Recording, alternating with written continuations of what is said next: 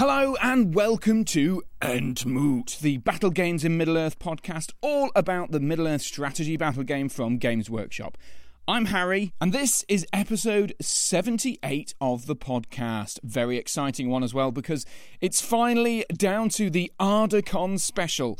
And now I know it's been ages since Ardacon, nearly a month and a half, or maybe a month and a couple of weeks, which is exactly the same thing, a month and a week or thereabouts. Either way, it's been a very, very long time. So I'm going to start by apologising. I have got content, so don't you worry. But there was a bit of a disaster, actually, recording this, which I might as well tell you. Basically, I recorded all the interviews, as I normally do, at Ardacon and tournaments and so on. And what happened was, I needed to clear out some memory for recording some video stuff and doing the voiceover for some videos and for the next podcast. And I just kind of got overly enthusiastic deleting stuff off my recording device. And then I went back to edit the Ardacon stuff and realised I deleted games 1 through to 5 of the tournament. So I literally, I was tearing my hair out. I was like, oh my God, what the hell have I done? Why have I done this? This is ridiculous. And I was, my poor wife, Weezy, she was getting, she was like saying, what's going on? What have you done? And I explained it. She was like, oh, okay. All right. But no, actually, she was very sympathetic. But in the end, I spent hours and hours searching on the internet looking for software that might be able to restore it. I was thinking, to be honest, this is basically impossible, right? But it turns out it is possible. You can restore stuff off the hard drive of stuff, even if you've deleted it. So that, I thought, oh, okay, that's really interesting. I didn't know you could do that. But it was a very long-winded way around it, because you had to get this software that, I think it was Disk Drive Drill or something like that, and you had to pay to be actually able to download the stuff that's recovered. But I had a cheeky way around it, because it allowed you to preview and listen to it, so it recorded it off. Anyway, so we have got the audio, although it might be a little bit glitchy in places, because of the way it's been recovered from the hard drive. So apologies in advance for any dodgy bits. I'll leave it as it is and try and edit round any bits if I can. So you might not even notice anything, but apologies if it is. But I thought I'd leave it as full as I could, because it was a cracker of a tournament. Ardacon is always great. And I think I left the last episode on a cliffhanger as to whether I would go. It was a little bit like the end of Friends, where, did you get off the plane? That sort of thing. And I did manage to get to Ardacon. So, as I mentioned, me and Louise got married at the start of August, and we went on a honeymoon. And then the weekend after the honeymoon is Ardacon. And the reason I was able to go to Ardacon this year is basically because they released the 2-day tickets, which they hadn't done in the past. So essentially, we've got just a possibility of just going for the 2-day main event of Ardacon, which is the 6 games plus the Friday night, so the SBG conference and, to be honest, the social bit. That's what it's all for. Seeing and meeting hundreds of players from around the world, it's just always well worth going to. So I just thought, for 75 quid, it's an expensive tournament. There's no doubt about it. It's probably too expensive for what you actually get for the 2 days, considering you don't get any food or anything with that. But it has got an enormous amount of sort of value, in the sense that just because the snowball effect of it being the largest tournament in the world, the European and international players, so well worth going to if you get a chance, even if it's just the once. There are flaws which I'll talk about later, but I'm still a big fan of Ardacon, and I would still recommend it, even if you only get the once. So with that in mind, we've got lots to talk about, because there's an Ardacontroversy part 3 or 4 or whatever it is. This was ages and ages ago. I can't remember how many episodes ago it would be, but I did a thing about Ardacontroversy after Kylie from the Green Dragon and Callum Edens from the UK had a bit of an argument that sort of blasted out across the hall at the Ardacon from many years ago now. I think it would have been 2019, actually, maybe wrong. And there's a little bit of a similar one this year. And we'll do that as the question, the question that needs answering later on. But we'll and then of course we'll hear from one of the people involved in said things later on. So we've got lots of Ardacontroversy excitement coming up later on. And also, we've got the potential to win an SBG magazine. Whoa! Yes, thank you to Tom Harrison and Damien O'Byrne of the SBG magazine. I have a giveaway. I'm trying to work out how best to do this giveaway. I sort of thought maybe I'll do a quiz, maybe I'll do something else, but I've come to it a bit too late really to let people hang on for ages about it. But I think what we'll do bring Riddles in the Dark back for a bit, because it's sort of been rested for a while. So we'll play a bit of Riddles in the Dark later on, and if you enter into that Riddles in the Dark, it's not going to be a hard one, don't worry. You will win a SBG magazine all about Helm's Deep, because the new magazine is absolutely cracking. Like it's got, I think it must be the biggest battle report I've ever seen, including White Dwarf. To be honest, even in the olden days, it's just got an insane number of models involved. There's a whole huge Helm's Deep battle report with I think it's thousands. It must be thousands, and it's absolutely fantastic. So much fun. A great magazine. A massive supporter of this magazine. It's so good. The battle reports are brilliant. The painting tutorials are fantastic. The hobby vlogs or kind of blogs are absolutely brilliant. I really, really love it. So I'm happy to give away a Helm's Deep magazine for you, your dear listener, because it's just well worth it. So and thank you again to Tom in particular for giving away the magazine as an addition to when I bought one for him. From him for myself. He's given me a free one to give away to you. So thank you to Tom and of course to Damien as well. So with that in mind, there's loads packed into this episode. Let's get cracking, because we need to build an army for Ardacon. Build me an army worthy of Mordor. That's right, we're building an army for Ardacon. Now, I ummed and ahed, honestly, for quite a while about this, because I essentially, before the wedding and the honeymoon and all this sort of stuff, I kind of decided, I think it was about a week or so before, so sort of mid to late July, the tickets had been released for the 2-day tournament, and I asked three times. I said, future Mrs. Parkhill, are you happy for me to go to Ardacon? Are you sure? And I said that once, and then a day or two later, when she was in a worse mood, I said the same. Are you sure it's okay to go to Ardacon? I hadn't bought the tickets yet. And then, a couple of days later, are you sure? Is it going to be fine? Because, I don't mind not going to Ardacon, because, it'll be the first weekend after the honeymoon, and I completely understand. Every time I got the same answer, yeah, it's fine, I know you go every year, so it's a big deal for you, blah, blah. So, I basically took a long time to check that I was going before I really wanted to commit myself to it. And then when I thought, what army do I want to build and take, I really didn't know. I thought I basically dismissed the idea of going with the Elendil or the kind of Last Alliance stuff, because I feel like I've done it a lot. I kind of got, I wouldn't say bored of it, but I've done quite well with it. I did really well at the Grand Prix in Nottingham, and I was quite happy with the performance that I'd done with the army. And I thought, yes, I could maybe do a bit better taking it to Ardacon, but I wasn't really sure. I wasn't that excited by the idea of taking it again, so I thought I won't bother. Then I thought about the Balrog, so I took the Balrog to Hull, and I haven't used it since.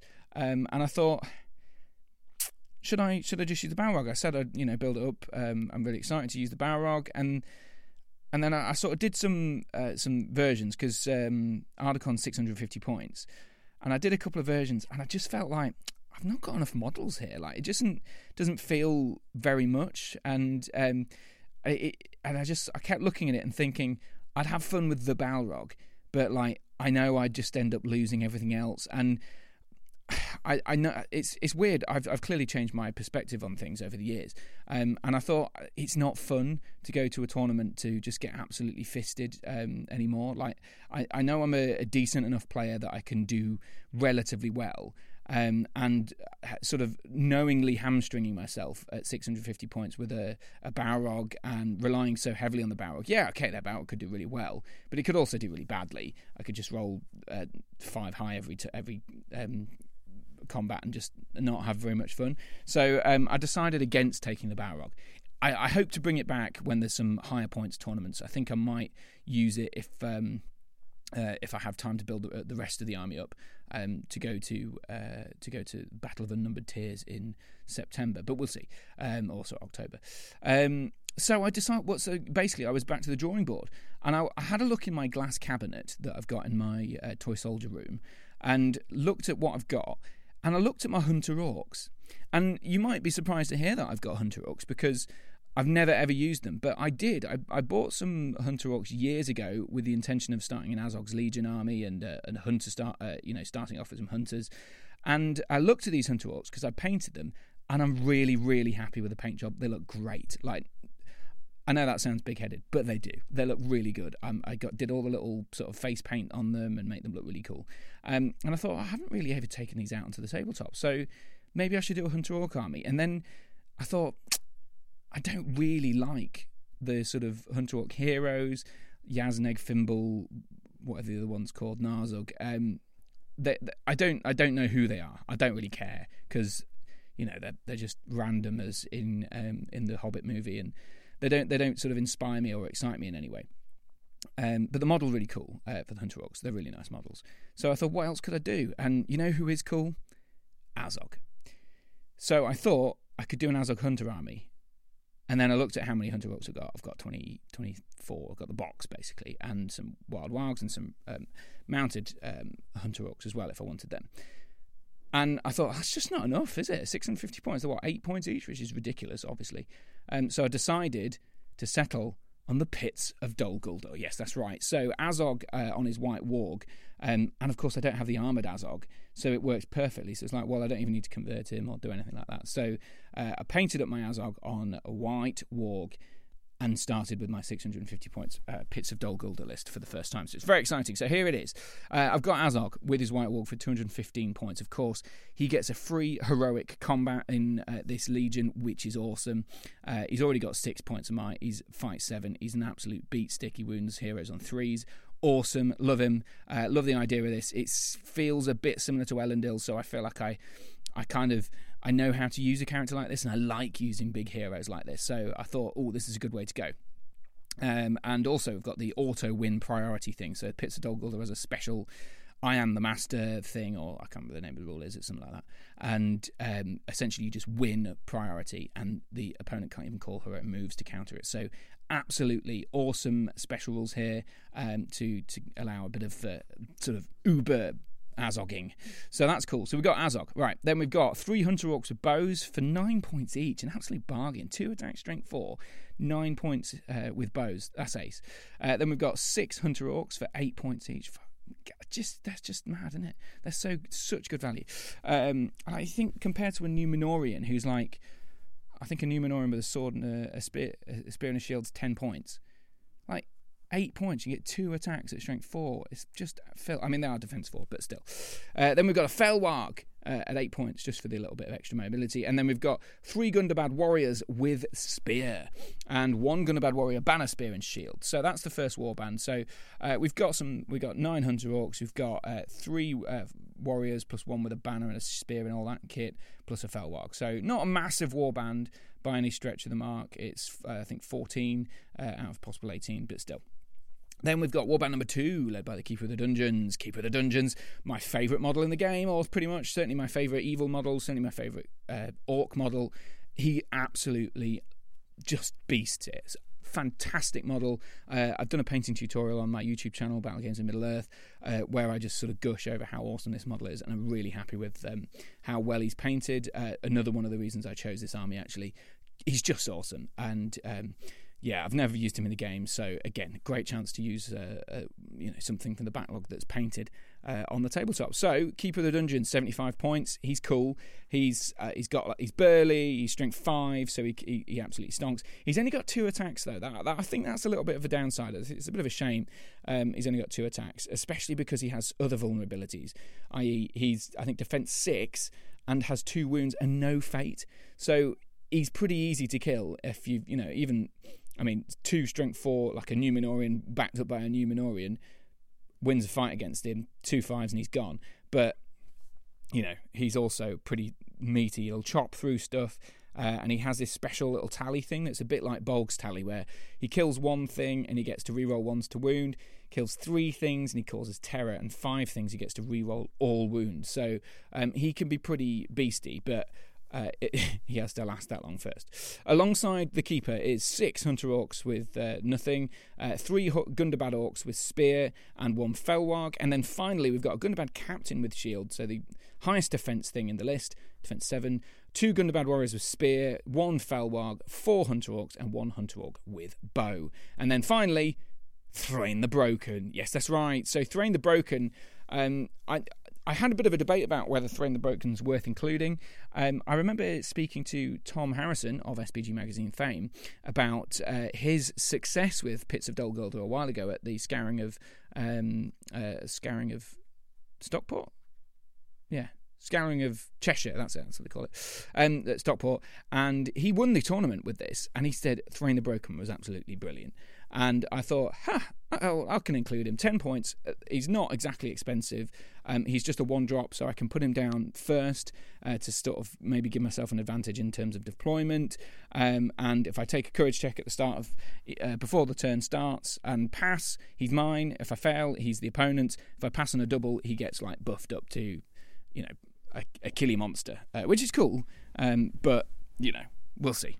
In fact, you'll see. I already know how he does. So there you go. That is my army for the weekend. Now, obviously, I'm recording this after the tournament, so I'm going to try and not give the game away. But I knew going into it, the weakness of the army is defense 4, or pretty low defense generally. So Azog's defense 5, not ideal on your big hero. The Hunter Orcs are only defense 4. Even Gundabad Warriors with spear are defense 5. So the highest defense we've got on the list is a Gundabad Warrior with banner and shield, and a Keeper of Dungeons, which are defense 6, and also the Gundabad Captain, which is defense 7. So 3 models that are above, that 6 are above, is not great, and everything else being defense 4 or 5 is really, really tricky. But I figured the Captain is there. I can do marches, and I don't mind doing marches. Most armies I'm a bit reluctant to do marches, like the Numenorians I never wanted to march with because I only had Elendil's 3 might and the Captain's 2. Here, I've got 6 might on Azog plus the 3 heroic combat, so I'm kind of relaxed at spending his might for stuff. Keeper of the Dungeon's got 3 might as well, and the Gundabad's got 2. So actually, I've got 11 might, which is a lot better than I've had in most of my armies recently. So the Gundabad Captain happy to march forward to take away twice, even to take away a turn of bowfire, which is good. But obviously, it's still a weakness, especially strength 2 bows. They can be everywhere, and they're winning me on 5s for the Hunter Orcs. And as soon as you start losing Hunter Orcs, they have full force multipliers, aren't they? Because I'm losing 2 attacks in that front line, which is nasty, and I'm replacing it potentially with a Gundabad Orc. So, not ideal. But obviously, the strengths are I've got Azog. He is absolutely fantastic. He'll absolutely rinse through everything. He doesn't struggle to wound normal guys, maybe dwarves that are on the defense 7 or 8, or particularly defense 8, sort of Iron Hills or something like that. But generally, he'll just smash through most things. And also, he's got the 3 heroic combat, so we're hoping maybe we'll lose stuff to bowfire in a couple of turns first, but that Azog would then pick up the pace and start churning to maybe 3 people in a combat, then 2 or whatever. So looking at potentially 5, even 6 a combat if you're really lucky, but probably more like 4, which is still pretty good. So he needs to do the rinsing, and obviously he can destroy any hero. With like nothing stands in his way. Balrogs maybe, Mummoks maybe, those sorts of big boys. But everything else, maybe some of the high elven lords. But generally, most things are scared of Azog. So I'm excited about that. And the actual line, the Hunter Orcs. If you've got a Hunter Orc with 2 attacks plus a spear behind it and a banner, you're going to kill what you're fighting if you win the combat, obviously. So it's just a matter of getting enough of those Hunter Orcs in to make sure you don't sort of collapse before everything happens. So that's the plan. We've got 6 games, and obviously it's a very competitive tournament. I say very competitive. It's has the potential to be very competitive if you do sort of well in the first couple of games, and then usually, as with all tournaments, it's pretty fun after that. So I don't think we need to be. I don't want to try and put people off who are, worried about getting to tournaments, because all tournaments are like this. It'll be fine. But I think usually they're tough games because the players are pretty good who are coming here. So there you go. Right, that's everything for now. We'll come back to the tournament in a bit, but first we need to go and answer some questions that need answering. That's right. It's been a while since I asked questions that need answering. I think the last time I did it was about Goldfish Blue and maybe something else. I can't remember. Either way, I was talking about Goldfish Blue, who is an internet seller. He resells models at high prices. Chris Cousins has been in touch. He says, "Hi Harry, I think the issue of high resale prices is connected to your other favourite unofficial models. The more that people want old and out-of-production models, the higher the second-hand price will be. When it's just collectors who want them, the cost is high anyway, but it goes through the roof if everyone who wants to use them at tournaments also has to scrounge up an official model from yonks ago, especially as more and more new players join the event scene who weren't collecting when the model was available." So that's the first bit about out-of-production models, high resale prices. And then Chris adds, "Please feel free to not read the rest of this email out. I feel a bit queasy about being invited to pile on to criticism of someone's business. Maybe the issue is more productively framed without a target. Perhaps this question didn't need answering. And while I'm giving unsolicited commentary, I think you give yourself more credit. You can give yourself more credit for your gameplay than you do. You keep winning plenty of games and beating some very good players. You're not bad at the game. Time to own it. All the best, Chris." Well, first of all, I'll start with that. Thank you very much. That's very kind. I think you're probably right. I'm getting better at the game. I'm definitely not a top player. I still make a lot of mistakes. I think what happens is when I'm tired or hungover, particularly, I make a lot of mistakes. When I'm sort of fresh and healthy, I tend to do all right. But it's fine. I'm not really bothered either way. Maybe you're right. I think I'm sort of typically self-deprecating about these things because it's more interesting. I think it's more fun to listen to than someone saying, "Yeah, I'm going to smash him," all that. And also, I just I quite like the game and I like the people that I speak to and play. So I prefer to be kind of on the balance side of things anyway. But thank you very much for your unsolicited commentary, as you call it. And you say you feel a bit queasy about invited to pile onto criticism of someone's business. Maybe the issue is more productively framed without a target. Perhaps this question didn't need answering. I didn't invite you to pile onto criticism of someone's business. I invited you to discuss it, and you did. I invited everyone to get in touch with whatever their opinions were. I don't think Goldfish Blue. I think I framed it in a way that suggested that actually, it could be a completely reasonable thing to do, and I kind of think it is. I don't think there's anything particularly wrong with what Goldfish Blue does. If you don't remember, Goldfish Blue is an eBay seller who sells models that are often out of production, but sometimes even still available at vastly inflated prices. And I sort of invited people to have a query about it. I think it came from a listener originally as well. I didn't want people to pile onto him. I actually wanted people like you, Chris, to say, you know what, I don't think there's a problem with this. High resale prices is its value. If you want a model and people are willing to pay for it, then go for it. I think piling onto criticism is a slightly unfair way of saying, I think, joining a debate. If you want to join a debate on one side of it and have your opinion known, then great. That's what I want. That's what I'm here for. That's why I started doing the questions that need answering. Maybe the issue is more productively framed without a target. Maybe, yeah. But he is the big seller of second-hand SBG stuff, so it kind of makes sense to talk about him. And And as I said, I didn't reveal, although it's relatively easy for you to find, I didn't reveal who the person was. So I feel like that's fair. But yeah, I'm quite happy to take the criticism. I agree. In some ways, I felt a bit queasy about the idea of piling in on the person and finding out the identity of them. But I don't think it's a problem to criticise as long as you have a sensible and well-rounded argument. And I think, Chris, you certainly pointed out, the issue of high sale resale problems and unofficial models. I think really the problem here isn't actually high unofficial models or anything. It's because Games Workshop needs to pull its finger out and actually release all of the SBG models and make them available as often as possible.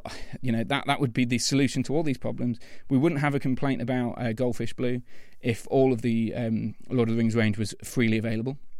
And we wouldn't have a problem with unofficial models if the Lord of the Rings range was freely available and a decent price.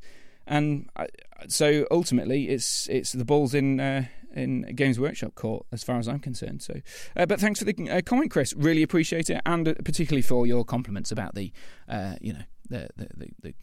gaming side of things. That's really kind. Alex Anglin's been in touch. He's been asking about the slow grow. I listened to the most recent poddy and heard the email from the gent who was looking for information for a slow grow league. This year I started our first slow grow here in Calgary in Canada, and we are almost done. I had to make the players package entirely from scratch, and it was a ton of work, so if you don't mind, could you please share this with the lad who is asking? I would love to help in any way I can to grow the hobby. I also have an answer for a prior questions. How do I pick an army? I primarily play Fiefdoms for good and Harad or Far Harad for evil, although I'm branching out into Khazad-dûm. For me, it's the aesthetics of the Harad and the book descriptions of Imrahil and the Swan Knights. Rules, competitiveness, be damned. I'm all in on the rule of cool. As always, love the poddy and keep crushing it, bud. Lovely. First, Alex, thank you so much for sharing the slow grow document. I did pass it on to, I think it was Clayton? I can't remember. Anyway, I passed on the thing, and if anyone else wants your document, I'm happy to share it with you. If you're listening and you want to start a slow grow league, I'm happy to forward it on, because as you've said, it's all about sharing these things and making the world a nice and better place, isn't it? So that's what I've got. I've got the Slow Grow League document here if you want it.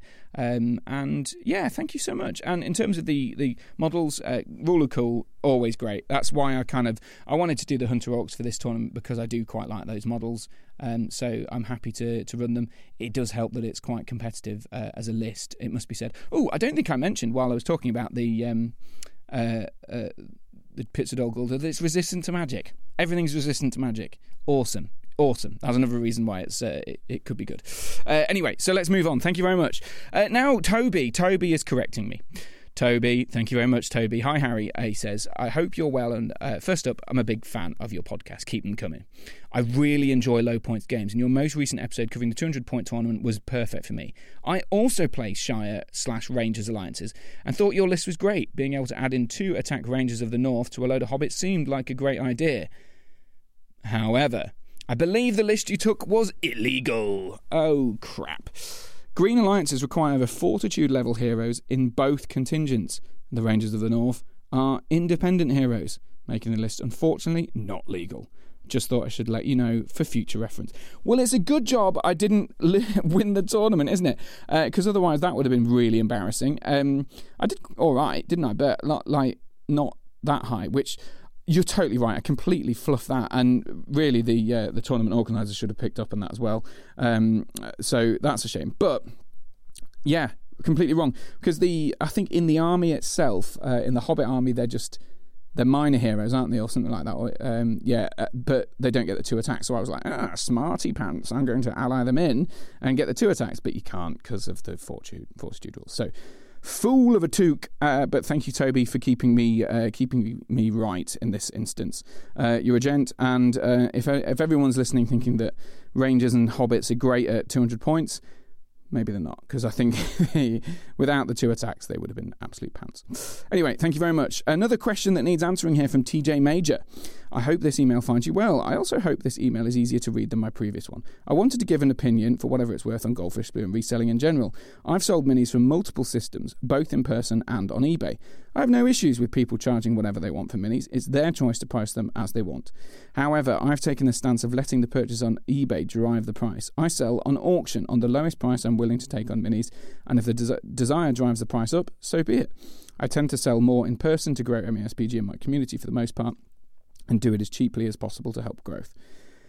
My only input in being a new person on the tournament scene is be an advocate for the scene and group you play with. If you have a great experience, I tend to be more of a casual rule of cool player instead of uber competitive, and I'm lucky to have had only one bad gaming experience in tournaments. And with a bad experience, my opponent's friend came up and apologised on his and the community's behalf after the game. Hopefully this wasn't too confusing to read or frustrating to read. I wish you the best of luck and congratulations on your upcoming wedding. So yeah, that's interesting. So yeah, auctions, that seems to be the solution. Goldfish Blue can sell what he wants at whatever price he wants, but if the community's driving the price and people are buying it, then, why not? Interesting thought. Thank you very much for getting in touch. Final one. This is Alex again. Is this the same Alex from before? I think it might be, actually. Yeah, Alex from Calgary. Hi, Alex. So this was a couple of weeks after the previous one. Hello, Entmoot. Long-time listener, sometimes writer here. I had an idea for a new profile for MESBG. I wanted to run by you to see if you thought, before I send off to GW and J. Claire. Good luck with that. This profile hopefully adds theme, flavour, fun to the fiefdoms. Hopefully you find it as enjoyable to think of as I did. So this is this is brill. I did have a read of this before I came on. Alex has designed a whole character for the Fiefdoms army, I assume because he doesn't think there's enough characters in the Fiefdoms army, which I can sort of see. Certainly add a bit of spice. Anyway, it's a Piper of Lamedon. And here's the little blurb. It says, at the forefront of any gathering of the clans of Lamedon is the highly respected Piper. Using the ancient instruments handed down over generations, the Pipers of Lamedon can inspire their comrades to great feats of arms, rally them during low points of battle, or provide them with the extra push to finish the fight. Though unarmed, the Pipers know that they will always be protected by their fellow clansmen. It's cool. It's a good write-up. Piper of Lamedon, Man Gondor, independent hero, 50 points. 50 points. Move 5. That's weird. Move 6, surely, for a man. Fight 4, 4+ shoot. Strength 3, defense 5, attacks 1, wounds 1, courage 7? 7? That's mad. Why is he courage 7? Courage 5 would be fine, surely. But anyway, that's cool. 2 points of might, 6 will, and 1 fate for 50 points. He's a bargain already, isn't he? Okay, and he's got heroic defense. Bloody hell. Sounds great. Okay, so I suspect that he might be a little undercosted. Let's carry on. He's got heroic defense and special rules. Pipe the clans to battle. Once per turn during the movement phase, a Piper of Lamedon may expend a point of will to pipe his fellow warriors to greater glory. And there are 4 songs that you can pipe. This is cool, I like this. The Lamedon Trot. All friendly clansmen of Lamedon and Angbor the Fearless within 6 inches gain 3 inches of movement, just as if a heroic march had been called. That's pretty good, isn't it? Piper 2, for the clans. All friendly clansmen of Lamedon and Angbor the Fearless gain within 3 inches gain +1 to their duel roll on the turn they charge. Then there's another song, Rally to the Chief. If your force is broken, all friendly clansmen of Lamedon count as being in range of a friendly Gondor hero, regardless of range for the purpose of standfast. All friendly clansmen. Wow. Not within a range, so that's cool. And finally, the Sound of Death. The Piper of Lamedon, Angbor the Fearless, and all friendly clansmen of Lamedon within 6 inches cause terror. Wow, that's pretty cool. There's a special rule again. Pipers of Lamedon hand down their pipes and ancestral music. They hand down their pipes from generation to generation. If a Piper of Lamedon is killed in combat, the pipes can't be handed off to another model. Fair enough. Pride of the clan. If the Piper of Lamedon is defeated, place a marker down on the battlefield. All clansmen of Lamedon and Angbor the Fearless must immediately take a courage test to stay on the battlefield. During the move phase, all friendly clansmen of Lamedon and Angbor the Fearless must attempt to move towards the marker. If any more models are in the way, a clansman may charge. Then within 6 inches of the marker, Angbor the Fearless may call a heroic combat for free each turn. Once within 3 inches, all clansmen and Angbor must stay within 3 inches under their own choice. I assume that just means must stay within 3 inches. Wow. Okay, Alex, first of all, this is a great idea. Fantastic idea, the Piper of Lamedon. Really cool. I'm trying to get around it because first I thought, this is massively overcosted. And then the last thing, meaning if the Piper's killed, like you're basically hamstringing all of your clansmen and having to keep them within 3 inches of a token of some sort. That could be really crap if you get shot at. So maybe it's not as bad as I thought it was at start. 50 points. I mean, you get like 6 marches though. You could potentially do the Lammerden Trot. The first rule I read out for 6, because you got 6 where you could just march endlessly, which is pretty cool. And because it only affects clansmen and Angbor, you could do some tricksy stuff like you could slam your Axemen of Lossenark and the Knights of Dol Amroth and all that sort of stuff into the line, and then trot your clansmen round the backs or around the flanks to sort of get the extra turns after that. That's quite cool. There's some cool ideas here. I suspect it's a little bit undercosted, but it's really cool. I really like the idea, and the downside is quite a big downside. So I don't know. Maybe other people can get in touch. What do you think, everyone? Does the Piper of Lammerden sound like a good idea? Does it sound too powerful? I might put this up on my Facebook page, actually, Alex, if that's okay with you, and we can people can have a little read of it. Great idea though, and thank you for sending it in to me. Good luck sending it to Jay Clare and everyone at Games Workshop. I very much doubt that they'll put it into action, but it's nice that you say that. Really appreciate it. Well, thank you so much. All of those comments, those emails, do keep them coming in. Whether it's about the Lammerden Trot, about the whatever, just get in touch. But we do have a riddle in the dark because we've got to do a competition. So keep that email poised, entmootpodcast@gmail.com, because we're going to do the riddle in the dark to try and win an SBG magazine. Riddles in the dark.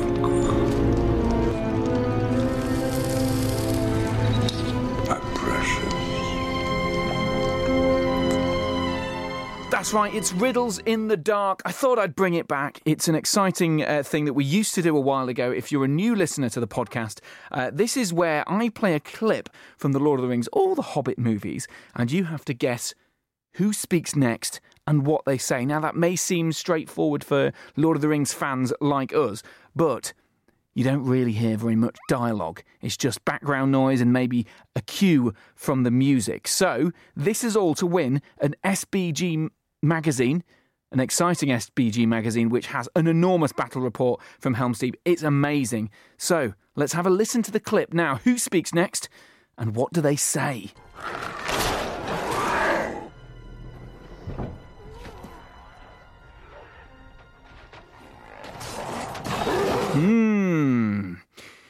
Interesting. No?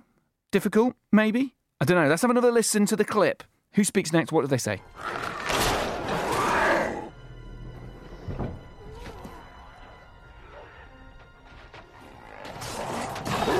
That's right. That is right. So who speaks next and what do they say in The Lord of the Rings or the Hobbit movies? Just based on that little tiny scrap of audio you've got there. Can you work it out? And if you can, send in an email. All it takes is an email to entmootpodcast@gmail.com. That's entmootpodcast@gmail.com. And if you get it right, you're in for the draw. Basically, there'll be a little bit of a draw. I'll pull a name out of the hat, and you could be the winner of an SBG magazine. And as I've said, SBG magazine are great. So entmootpodcast@gmail.com if you think you know who speaks next and what they say. Here's a final listen to the clip.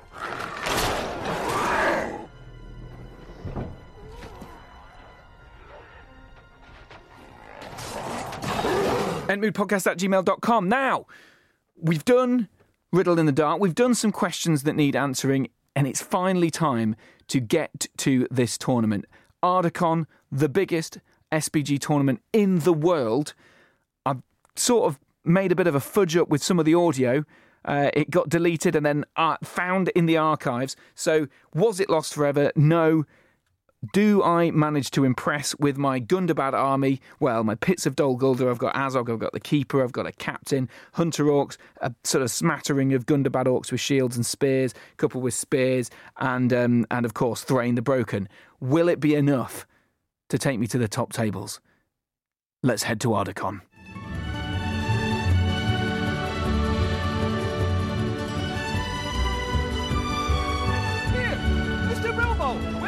Don't stop, I'm already late. Late for what? I'm going on an adventure.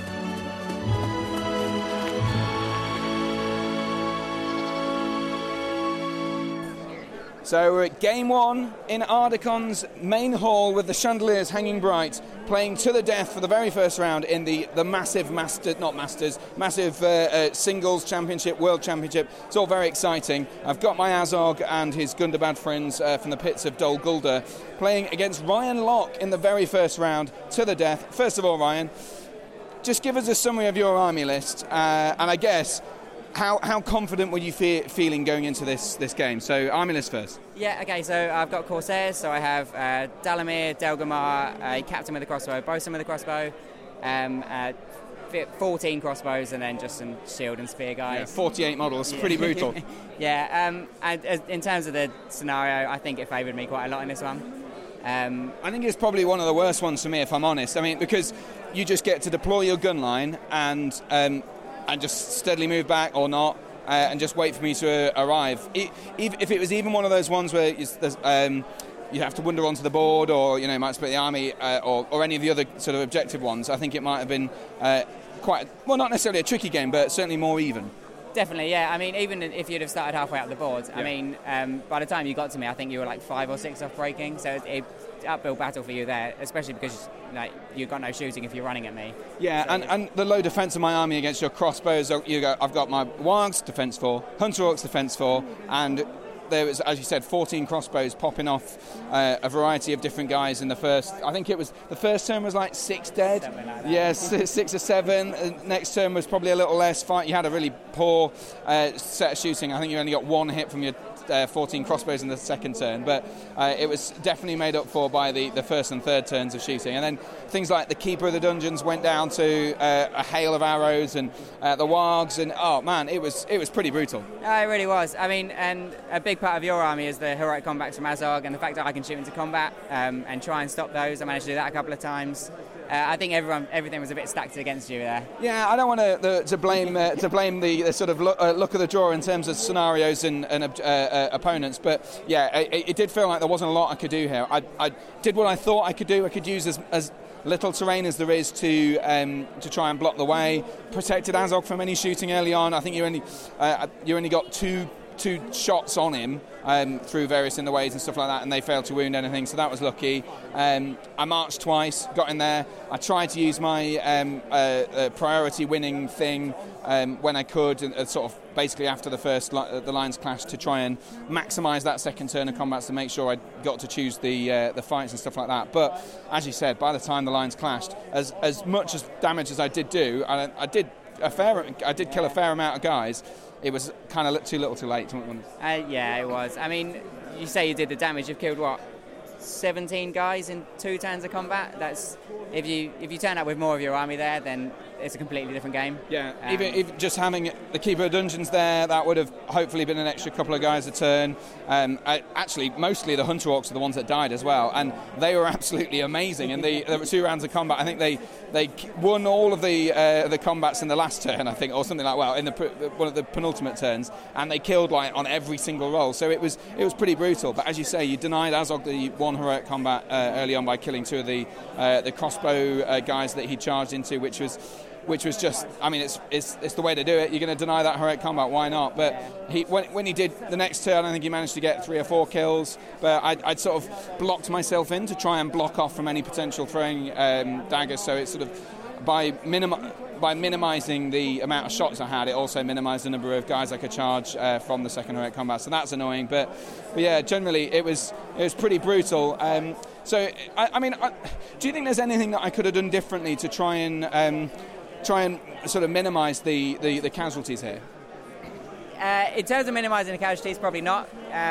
If you want to run at me, I guess the only thing you could have done is decided that you were happy with a 2-0 win because you have the banner and I don't, and sat back, and then I could have ran at you. But I mean, if you've made a decision to come at me, then probably there's not too much you can do. You know what? It just shows that I didn't even think of that. Because you haven't got a banner. No. I had a banner. I could have won that just by standing at the back of the board and saying, come at me. That's true. I honestly didn't even think of it. And now you said it, it's kind of annoying that I know it was a possibility. Whether I'd have done it or not, I don't know. But, I mean, I did have some bows, so I guess I could have peppered at you on the way in rather than the other way around. But, yeah, you're right. Once I'd gone in, I think actually the other thing that I could have done, looking at the boards, it's kind of, the terrain is sort of set up in this strange way where all the cover is facing the wrong way. So there's these Osgiliath ruins in the straddling the centre of the board, and they're kind of parallel with each other, facing.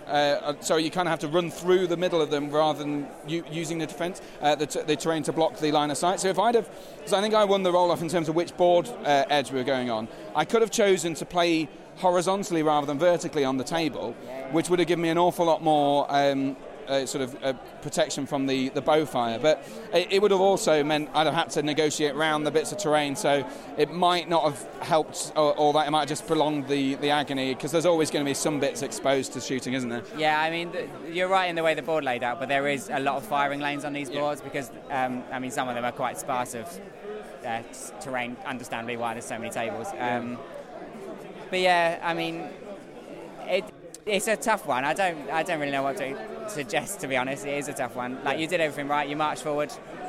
You got there as quick as you could, and we saw what happens when you did get there. Yeah. So apologies to Ryan there. This is one of the files that was a little bit corrupted. You heard the sort of clicks twice at the end there. That's something to do with me recovering this file. But you got a good chunk of that interview with Ryan and his devastating Corsair gunline. I did mention earlier on in the podcast that basically one of the few things that I really, really didn't want to face would be heavy shooting, and Corsairs absolutely mullered me in probably the best scenario for them. But onwards and upwards to game number 2. So game number 2 here at Ardacon, and we're getting very tense on table 50, 52. It's very sweaty in the hall. There's lots of people still having their games carry on with 5 minutes left on the clock. Playing against Paddy Farrell. Paddy, one of a patron supporter, yes. Fan of the podcast, is that right? Big fan, yeah. Oh, well, thank you for saying so. It's nice to be able to meet you in the flesh. Well, we've met before. It's nice to play a game together. So, first of all, playing Domination. What's your army, so we have an idea, and then maybe give us an idea of what you sort of had, if you had a game plan of any kind. Yes, I've got Rise of the Necromancer Legendary Legion, and you want the games to go long. Against you, you've got not great courage, and just hope that you last it out, and that you can keep the Necromancer away from being touched, because he doesn't really die from combat, he dies from being in combat and losing the will. So I put him on top of a building in the middle, and just hoped you wouldn't get up there, but you had some brave orcs that did get up there. And then basically, the rest of it, that's how I play every game, is just try and take it as deep as possible and hope you run away. Yeah, and to be fair, that's with Hunter Orcs, that's a pretty solid bet. You've got Harbinger on every single model, or Ancient Evil as well on your big boys. So it seems like a fairly logical thing. I was trying to think here, I don't really know what my best strategy is here, other than to go, well, spread out, take the objectives, try and beat you on the objective game, and try and focus down on killing the Necromancer and maybe chopping away some of the ring race early on. And Azog's pretty good at that. I mean, he's not a bad character to have around when you're wanting to kill heroes. Yeah, I actually played this in Contest of Champions yesterday, and he was getting might back on all of those, so it was an absolute nightmare. A bit easier today, but he just rips through them, free hero combat, runs off and gets another one. And it is scary when you're doing those resurrection rolls, and you know, each time you're chipping away the might. And I was pretty lucky with them through I only lost one Wraith at the end. So, yeah. Yeah, so it was. I think it's one of those.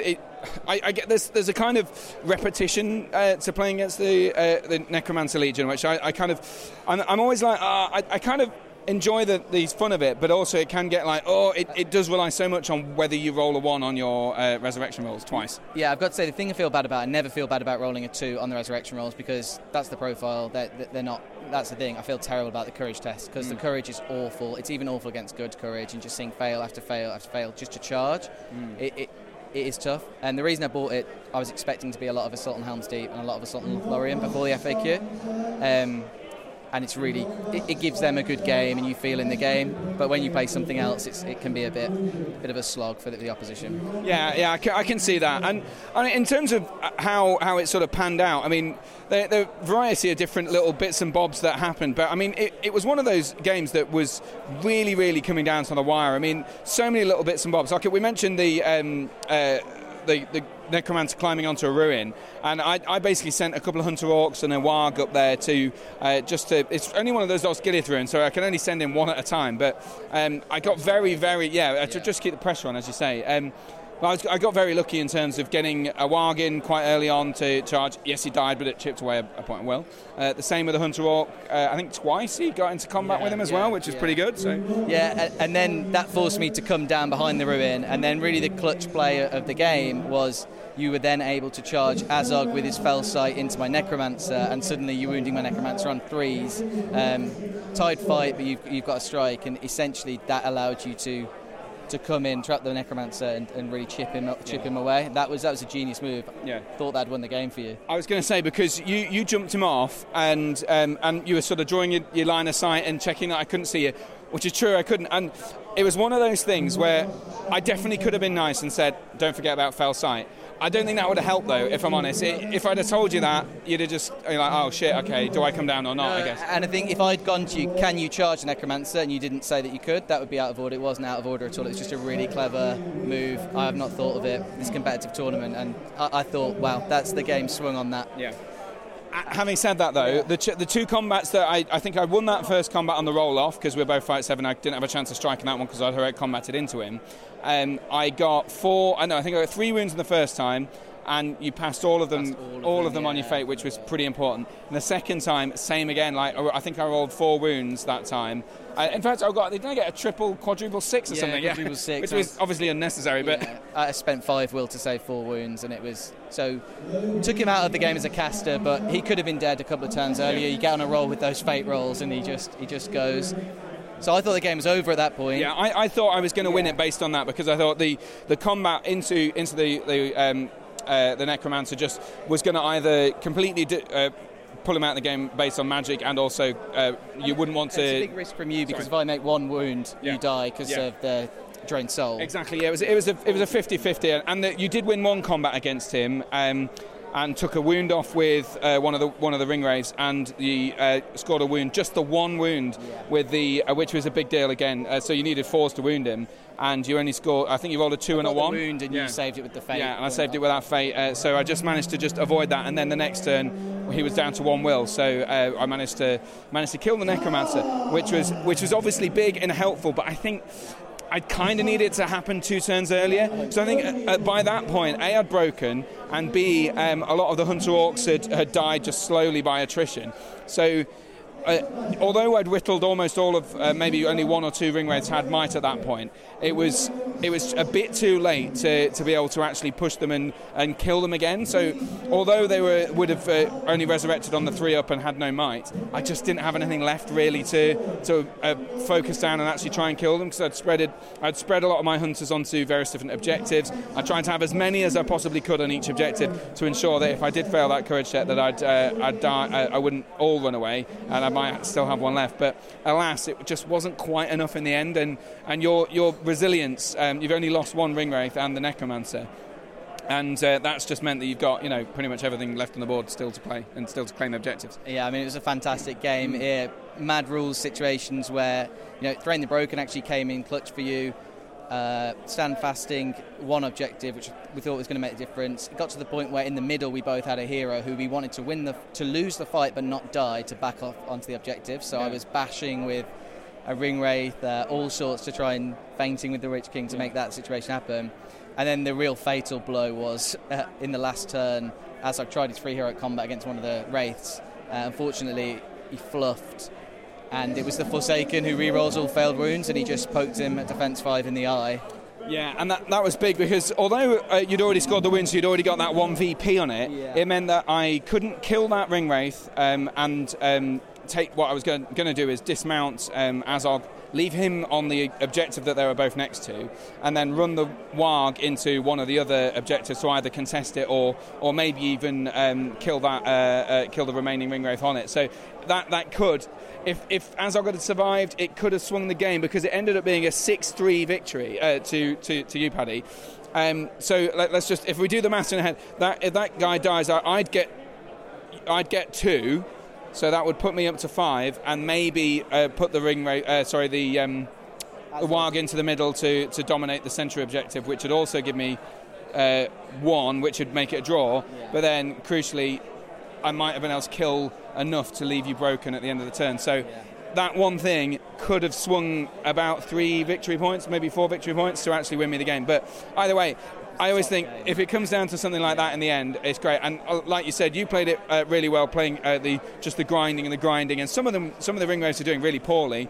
Some are doing amazing. The Forsaken was by far the best. He just chopped through everything. Hunter Orcs are tough guys nuts to crack, but you just managed to keep your cool, make sure you weren't spending your might willy-nilly, and just make sure you had it just for those resurrection rolls, which is essential, and ended up coming away with a 6-3 win. Neither of us got the oaths. I think you were trying to kill a hero with your leader, is that right? Yeah, trying to kill someone with the Necromancer, but not to be today. It was very close. Like I say, that fate roll had gone another way, then Azog would have gone earlier down. That would have been a much earlier and probably bigger demise for me, but I didn't get mine. I was trying to claim one of the objectives, which I could have got in the end. But either way, so a 6-3 victory to you, Paddy. Best of luck in the next game. Yeah, thanks very much, Harry, and Cheers. Also thanks for the podcast. It keeps people in with the hobby, and we do appreciate it. Oh, thank you so much. Game number 3, and we're playing Retrieval here at Ardacon. The sun is streaming through the windows, and it's getting hot and sweaty in here. Although, I suppose, sweaty not necessarily in the game itself here, with after 2 losses. Playing up against Yeston. Now, so, Yeston, you said just before the game started that you've got a Welsh name, you're born in Denmark, but you're from Australia. Or have I got that wrong around? Yeah, wrong around, sorry. Welsh name, born in Australia. I live I live between Denmark and the UK.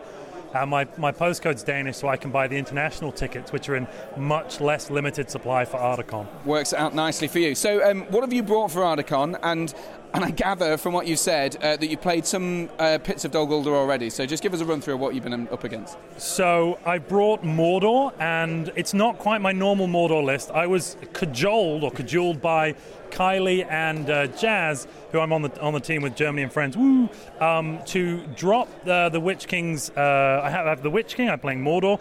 Originally, I'd normally play with the Witch King on Fell Beast, and then I'd also throw in Gothmog and not have a third hero. I was told to stop doing this nonsense. I dropped the Fell Beast. Instead, I've got the Mouth-on Horse and Cardu, so it's a very spellcasty list.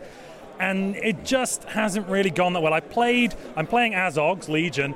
This is my second game in 3 against Azog's Legion. Running triple spellcasters versus resistant to magic on every model is not pleasant. It's the next level of pain. Yeah, it can be very frustrating because, especially, I think I did cop some damage from Black Darts and Transfixes and compelling banners backwards and forwards, but nowhere near as much as perhaps you would want with 3 casters, right? No, absolutely. I mean, I think the most ironic thing here is my magic was less effective at blocking Azog than my Terror. Azog failed 2 Terror tests to charge, which prevented him on, for instance, turn 1, charging a random dude in a doorway. Yeah. He was sat wetting his pants on the other side of the map, which...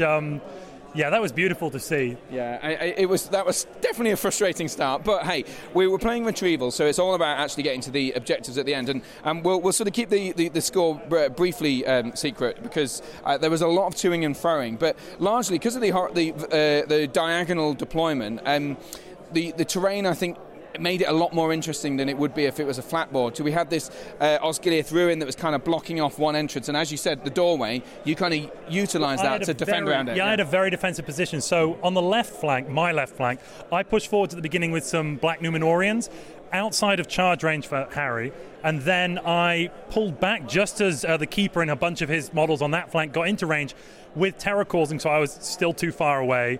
And then on the right flank outside of the building, I pushed forwards a bit there, and basically I was trying to bring you in and make you surround the building was my kind of intention.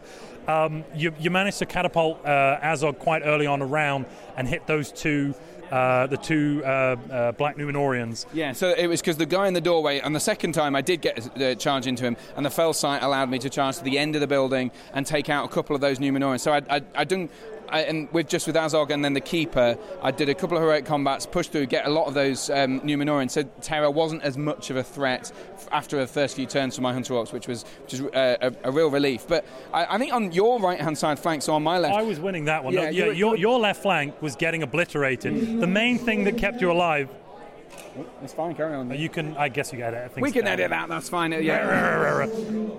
the main on your left flank, the main thing that kept you alive really was that captain being defense 7, which I got wrong at least twice, thinking he was defense 6 and quite a juicy target. So I called a heroic combat with the Witch King and a Warg Rider, thinking, oh yeah, it's a captain. I'll knock him down and I'll smatter him. And I didn't. I did a single wound because it was 6s to roll. You had 10 dice, or 10 dice, 10 or 12 dice, something like that. So yeah, lots of not enough 6s. I think it was only 1 6, which was a real tragedy. And then the next turn, because of the you got the auto priority. I got the auto priority. I could get it up, charge the Witch King again, and that auto priority thing really helped here because there's so many casters. Once I cracked through on the right hand side, it just meant I could tag the casters pretty much every turn. You bled through from that left and tagged the caster. The one saving grace, I would say, from when you're manoeuvring was I managed to black dart the keeper to death, who had charged the mouth of Sauron, then allowing me to use the mouth to attempt to transfix somebody. I think you resisted that transfix as usual,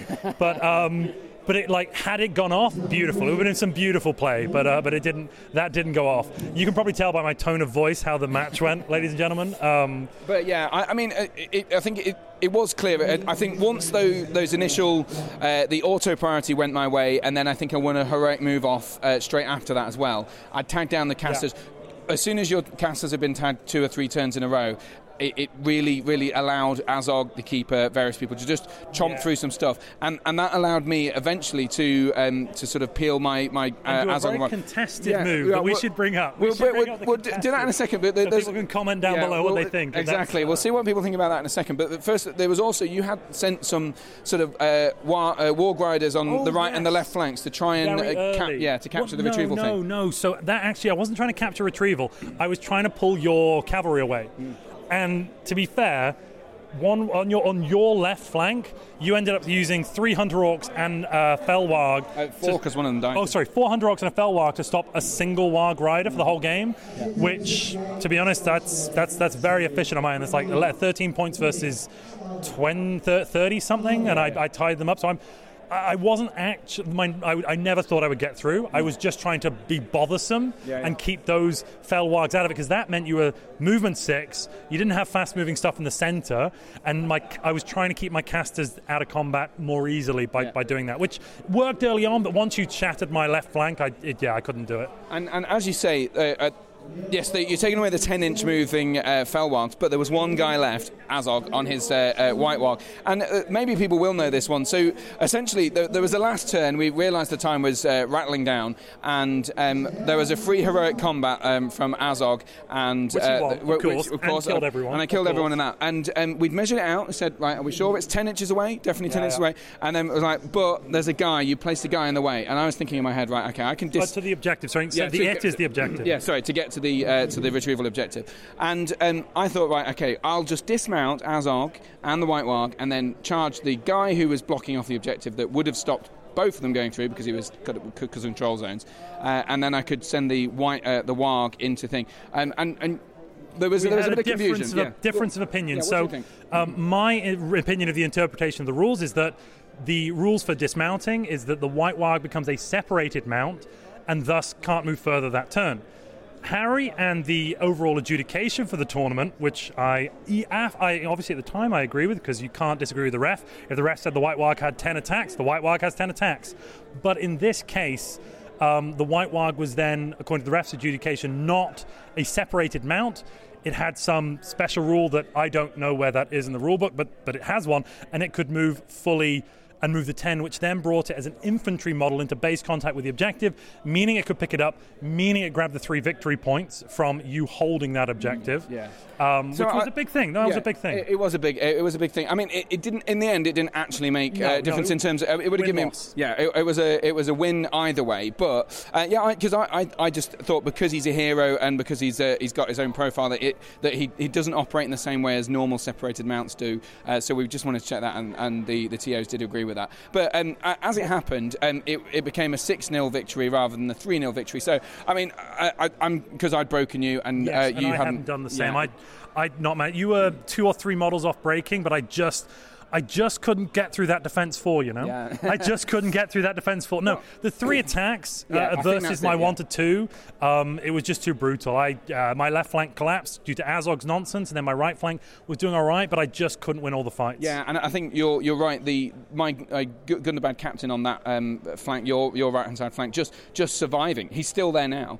He survived 3 turns of combat with heroes charging into him, loads of different stuff. And one wound, no might, no fate. Still 1 will. I didn't bother targeting him with magic. I probably should have just black darted him, actually. Yeah, but he did his work. He charged into the Witch King a couple of times, held him up, did some magic. Well, took quite a few will off the Witch King, really, as well. Exactly, and the Witch King didn't really get a chance to kill or charge anything else because of that. So no, I got the left flank. The Witch King came across the left at the very end, but by that point nothing mattered because it was the last turn. Exactly. But he did get there, technically speaking. Yeah.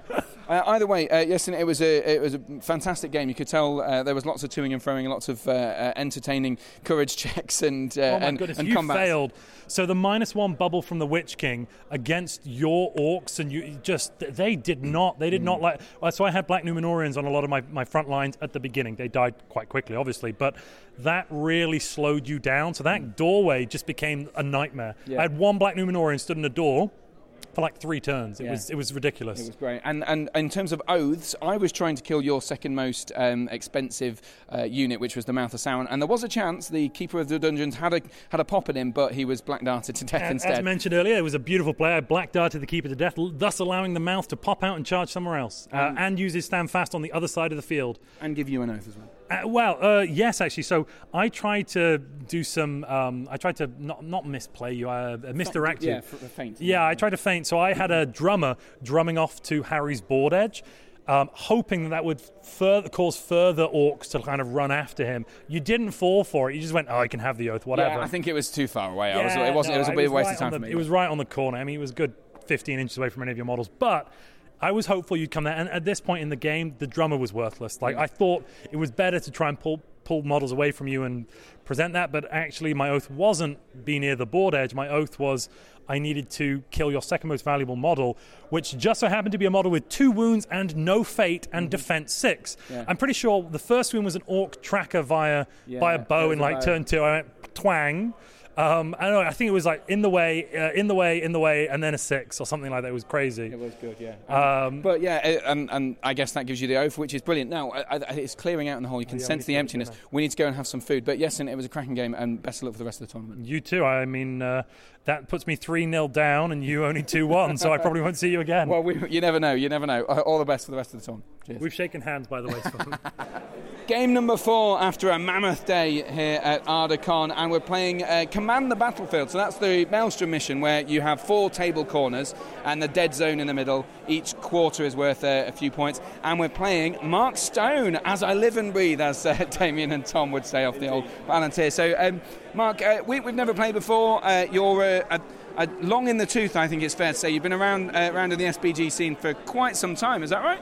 Yeah, pretty much since the first Ardacon. So through being friends with Adam Troke, he told me this tournament was happening and said get an army painted up and come along. It'll be good fun. So what's that? 6 years now. So yeah, I mean, well, you can hear the hubbub still on. There's a few minutes left in the round. It is quite a tournament, isn't it? It must be said, as exhausting as it is today. Yeah, it's a brilliant tournament. I mean, it's the highlight of the calendar, isn't it? You get so many people travelling from far further than I have to. So. yeah. And you're from one of the Channel Islands? Guernsey, yeah. Amazing.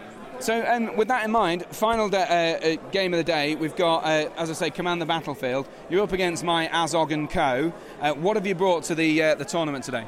So we've gone with the Depths of Moria Legendary Legion. So Balrog and as many goblins as you can fit around it. So you've gone with a Gundabad Black Shield and a captain as well. So it's about 30-something, 32 was it?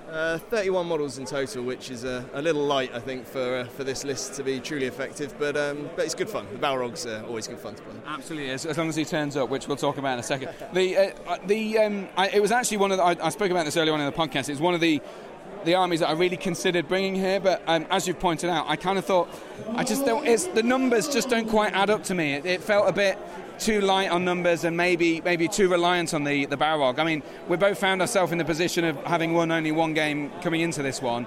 I guess that he's sort of been a bit temperamental. Is that right?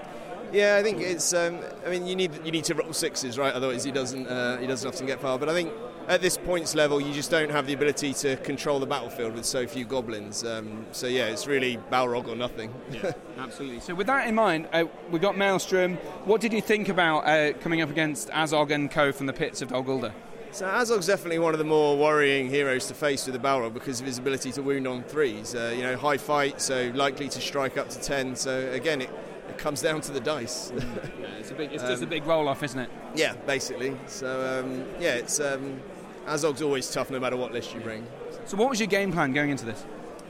I think it was to try and get the Balrog on Azog as quickly as possible. And just try and keep the goblins fairly structured, because breaking them off into fragments, which is tempting with a scenario like this where you've got to control the quarters, I think would have just got them all ganked in one by one. So it was really to try and stay strong centrally and hopefully make a late break. And it was quite difficult because the Maelstrom rolls didn't really go your way. I mean, all of my warbands came on, I didn't need to spend any might, they all came on in pretty healthy positions. That didn't quite happen for you. No, I think using all my might, including mighting down to prevent the Black Shield Shaman from coming on turn 1, put me in a tricky position to begin with. Yeah, I mean, you're already low on might in this army, and having spent 3 of them to just to get on the field in the right places is always a difficult one. And in some ways, actually, and I think this is probably one of the few Maelstrom scenarios where it's not the end of the world if you come on and spread out, but where I was likely to put you would have definitely resulted in some really, really awkward situations. So with that in mind, as the game sort of progressed, the Balrog and co were sort of gunning for the middle, basically gunning to whip Azog into combat. Is that generally it? Yeah, ideally. Sometimes it works as just a bit of a challenge as well. Throw down the gauntlet, put the Balrog there and say, are you brave enough? You didn't fall for it? No, not at all. So my game plan was I deliberately spread my troops around all of the kind of the corners. I wanted to entice the Balrog into the middle of the battlefield where there's no value for the points, and I definitely succeeded in that. The Balrog was basically fighting in the dead centre of the sort of dead zone, and his goblins followed him into it. So I thought I was onto a real success there, but of course then the Balrog starts chopping. First turn was a bit ropey. I think I managed to win a couple of fights with the Hunter Orcs, and Azog had charged into some guys and heroic combated, so he was chopping through Prowlers and everyone, all the goblins like nobody's business. But the Balrog had a slow start, but he certainly started picking up momentum. But I like to think I did a fairly decent job of trying to avoid him. Yeah, definitely. It was tough trying to chase Azog down. I think what as you say, what happened was he started getting some momentum, and I started winning those heroic combats, and ultimately was able to box you in a bit. Yeah, cause I think I killed way more goblins in the early stages of the game, but as it slowly started picking up, I started having gaps. The terror started becoming a real issue, I just couldn't pin him down. I managed to pin him down a good few times, but that heroic combat just got to squeak him out because he was only ever really fighting maybe 1 or 2 orcs, which is always tricky. When the sort of the battle started developing into the stages where I felt like I needed to do something to end the game, and I think this was my big mistake in terms of trying to win. I mean, I wanted to have a good game, and we did. We had a lovely game, but in terms of trying to win, I made a bit of a boo-boo because I just charged Azog into the Balrog thinking I've got to wound the Balrog at least once, I'll get a VP, and I need to do that to break your force, and then hopefully I'll survive. But I realised sort of after I'd already committed him that I needed to actually quarter your army to end the game, and then I would have been left with all of my guys spread out in the quarters. Do you think that's the big mistake that I made? I think so. I mean, because like I said, my objective was to get Azog into a fight. So when you charged me, it was, this is what I needed to happen. Yeah. I mean, but again, it does come down to the roll-off. I mean, you struck up, and it just came to the roll-off in the fight, basically, and it went my way. Thank you. Yeah, exactly. And that he did survive that first turn, but it was enough to wound him quite seriously. I think he took off 2 wounds and one of his fate, and then it was I tried to get away, and I think the next turn, because I had the might advantage, I could try and box it off, but at that point your Balrog had done so much work chopping through stuff, there was not enough bodies in the middle to block him off. Yeah, no, and I think what also kind of helps is there was a cheeky little fate point taken off the Warg early on from a Prowler's throwing dagger, so it just made him slightly squidgier than he was. So. Yeah, absolutely. And with all that might behind him, he wasn't really having to do much other than because there were the heroic combats were free. I had plenty of might in the centre to call moves and stuff like that, and actually I was winning a fair amount of priorities. You weren't contesting any of the moves anyway, so I had loads of might left in him. So those two, if I had 2 points of fate, it would have been a lot more helpful. But as it all developed, crucially there was a couple of turns where I was on the cusp of killing sort of the 3 or 4 goblins that remained to try and quarter the Ore army and end the game just before I broke, and it was just one of those things that the pace slowed down as I started losing models, and you got me broken before you got quartered, which was a big deal because those Hunter Orcs just started leaving the battlefield in their droves. Another tragic loss to the archives there. At the end of that interview with Mark Stone, absolutely chopped and lost into the ether. But you got the general gist. It wasn't going very well. 8-0 loss to Mark Stone. And I feel like that one, maybe I just played it badly. I don't know. I feel like I'd kind of surrounded the objectives. I got all the corners. I got quite a lot of Hunter Orcs on each of the corners of the map, and I'd put the Balrog, sort of forced him into the middle ideally so that he stayed in that sort of what do they call it, a no man's zone or whatever it is, and then it all kind of collapsed, lots of guys running away, so ended up with an 8-0 loss against Mark Stone. So if you're following closely, you'll realise I've done absolutely awfully in this tournament so far. So I did manage to get the win against Yestin. That was a 6-0 win.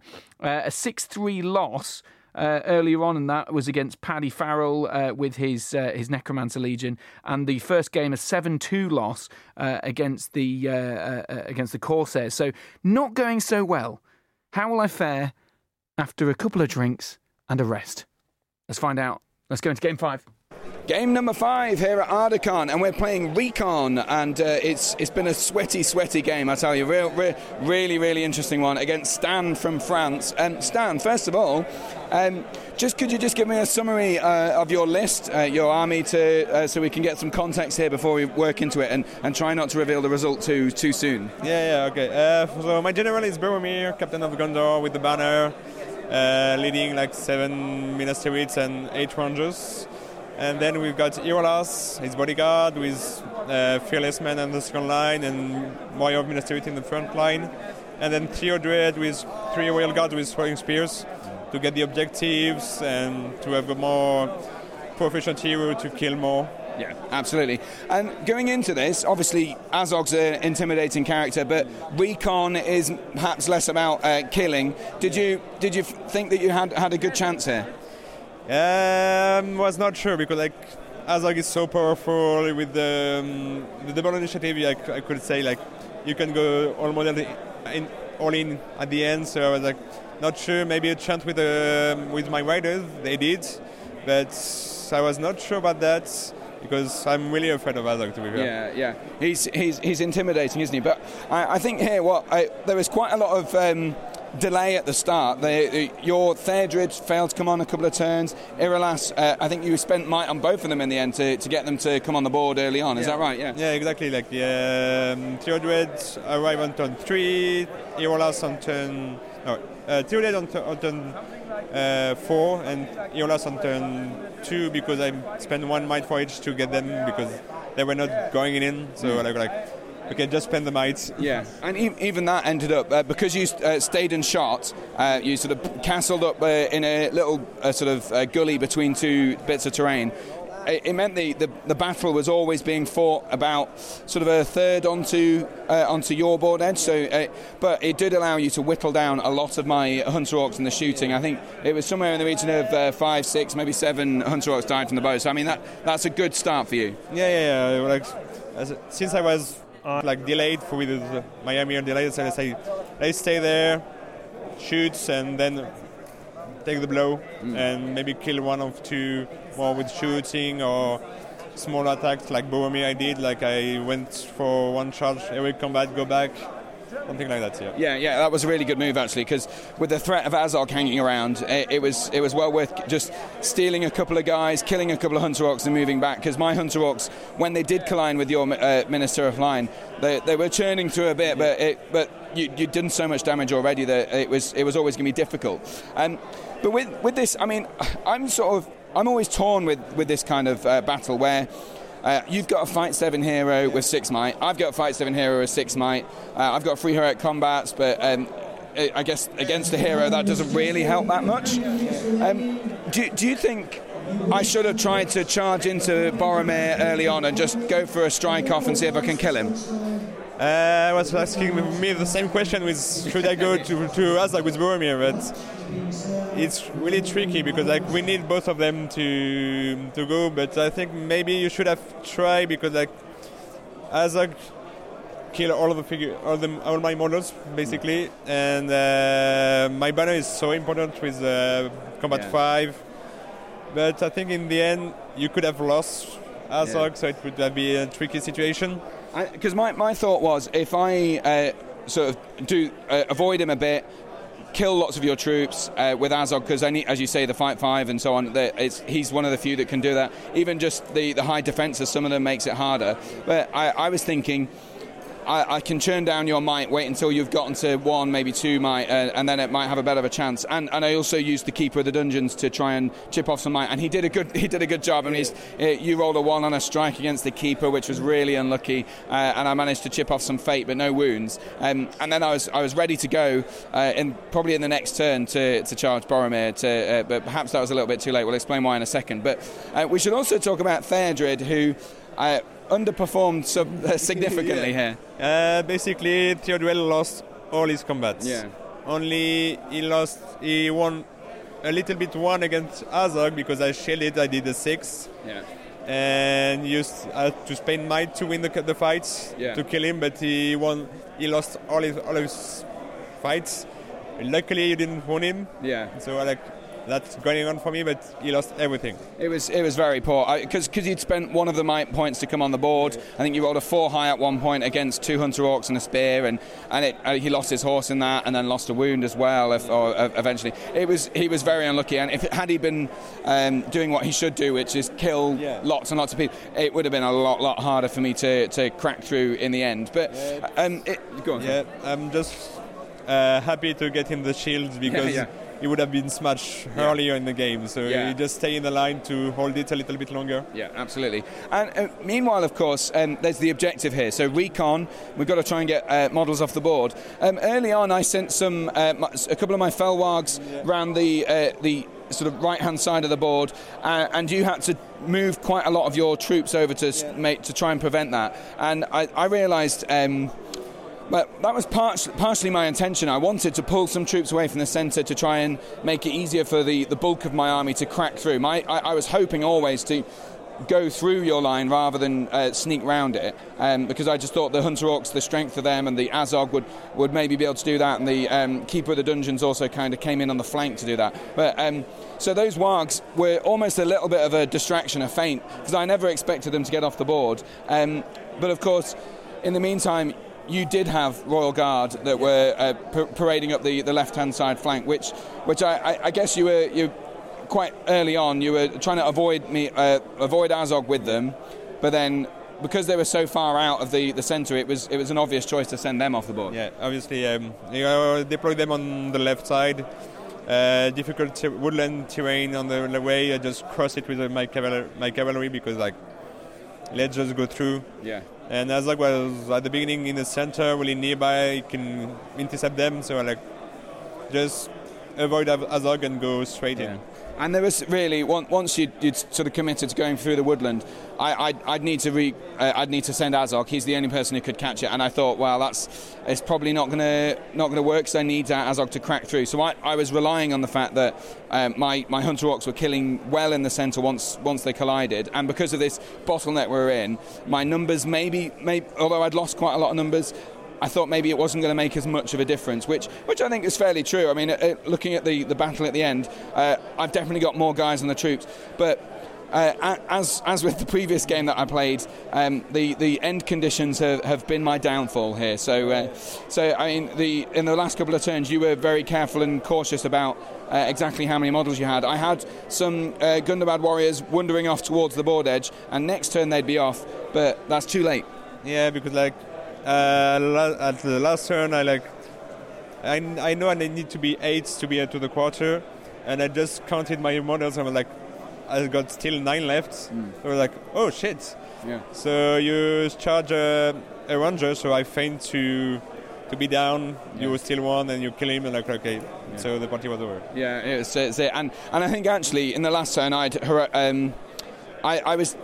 again forgotten this sort of thing, so I'd kind of surrounded Azog, so Azog had no way of getting into Boromir, because I basically wanted to wait another turn, because you only had 1 point of might left on Boromir. I thought, right, I'll wait another turn, I'll get him the next turn, because you wouldn't have had any strikes left. So I thought that was going to be great. I'll get Azog, it'll be brilliant, it'll all be wonderful. And then of course you heroic combat away, kill the 2 that were going to get off the board, which didn't really matter in the end, because you'd already got 3 off the board, I'd got nothing off the board, and the game had just quartered. So in the end, Stan, it was an 8-1 victory to you, and both of us got O's in the end. So you wanted to try and kill the keeper of the dungeons, is that right? Yeah, exactly. I was like not the second most expensive figure, but just kill a hero with my leader. So like I saw him like alone with no left troops, so like go for it. Yeah, it's getting a bit annoying, isn't it? The ends being cut off. I don't know why the recovery device or sort of program that I used to harvest the recorded files from the backlogs of the device I used to record on seems to just chop the end off. Some of them went a bit glitchier, and I did find different versions of them, but I don't know why. So apologies again, because it usually is cutting off the bit where I say thanks for the game, and they say, aren't you such a wonderful person? No, I'm just kidding. But it is usually the thanks and the, thanks for a good game kind of stuff that's chopping off, which is a bit of a shame, and maybe a bit longer. But most of them are quite long. So anyway, that's good. So that was game number 5. We're going into game number 6 with a terrifically bad win-loss ratio at the moment. Can we improve in the final throes of Ardacon? Let's find out. So the final round of Ardacon, round number 6, playing Assassination in a very sweaty hot hall, tiring couple of days, and playing up against Ziggy. So first of all, Ziggy, how's the tournament been for you? I mean, we both found ourselves in the position of having only 1 win running into this game. So how are you doing over the course of the tournament? Well, obviously I've not been playing my best, otherwise I'd have been higher up the table. Sure. But I have been really enjoying the games I've been played, And we don't want to reveal too much too soon, but just give us an idea of what you've brought for your army for the course of the game, and then we'll start walking through it. Well, I've been playing Helm's Guard for this tournament. Obviously in my lead is going to be Helm Hand. Yeah. He's got a squad of Royal Guard with throwing spears with him, and a banner. Then there's a captain with throwing spears, and another squad of throwing spears with him. And then I've got some King's Huntsmen with archers. So 2 King's Huntsmen, which is an unusual one. I don't think I've seen that combination before. Has it fared you well? I mean, we found ourselves with that on the bottom table, so I guess not. But how have you found them? It's helped me to snipe a few heroes early on in the game, which has helped. But it's not been totally useful. Yeah, okay, fair enough. So with this in mind, Assassination, obviously you've got Helm Hammerhand and I've got Azog, both massive heroes, neither of which can be the assassins nor the targets. And so how did you approach this game, and sort of did you fancy your chances? I thought it was going to be very challenging. I've played with Azog before. I know how much of a monster he is in combat. So I'm not going to lie, I was terrified of him. Yeah. And because he has that natural fight value advantage, because you're fight 5, aren't you? And that's always going to make it more difficult for you? Yes. There was a few times when I took a move and I was like, I shouldn't have done that. So I had to kind of heroic combat away from Azog rather than towards him. Or heroic strike to try and attempt to kind of scare you off. Yeah. And because you got the free, in the Legion, you get a free, like Mighty Hero, like Aragorn, you get free might every turn. So you did have a lot of might in the bag, basically. I did, yes. Yes. So with that, what was your aim? I mean, I think you were trying to kill something with. Oh, I forgot. There's a warg hiding behind the building. It's been there for ages. What was your target and your assassin? Well, my target was Thrain the Broken, and my assassin was one of my King's Huntsmen. I did assassinate the King's Huntsman with a Thrain with the King's Huntsman, but unfortunately it was the other King's Huntsman. Yeah. Which, that's a big deal, isn't it? And why did you go for Thrain out of interest? Because, I mean, there's this small chance that Thrain actually ended up being in your control throughout the game and sort of wandering around or not getting involved at all. I went for him because I thought he'd be the easiest to take down with archers. Just if I could Defense snipe, 4, yeah. If I could snipe him quickly, get it that way. Yeah, and to be fair, you gave the game away early on because you sort of said, I've killed him, but not with the right one. So... maybe I'd have been a bit more cautious with some of my other heroes if I'd have known that. If I hadn't known that the throne was the target, but I guess it did kind of give the game away. You're popping all of the arrows into the 10-point hero that I've got lurking about. But once the lines kind of clash, because it's Assassination's a 24-inch deployment zone, you deployed sort of 12 inches onto the table in this sort of gap between two buildings with a bristling line of throwing spears, which was very, very scary looking, with your archers on the buildings, the two Osgiliath ruins that they sort of anchored between. So it looked very, very intimidating. But I just marched straight into the lines and then essentially put myself a couple of inches, maybe 3 inches in front of you, which gave you the choice in that first turn: do I throw a load of spears or do I charge? And you went with the charge. Do you think that was the right move? I'm not too sure, to be honest with you, because either way it could have gone differently. Yeah.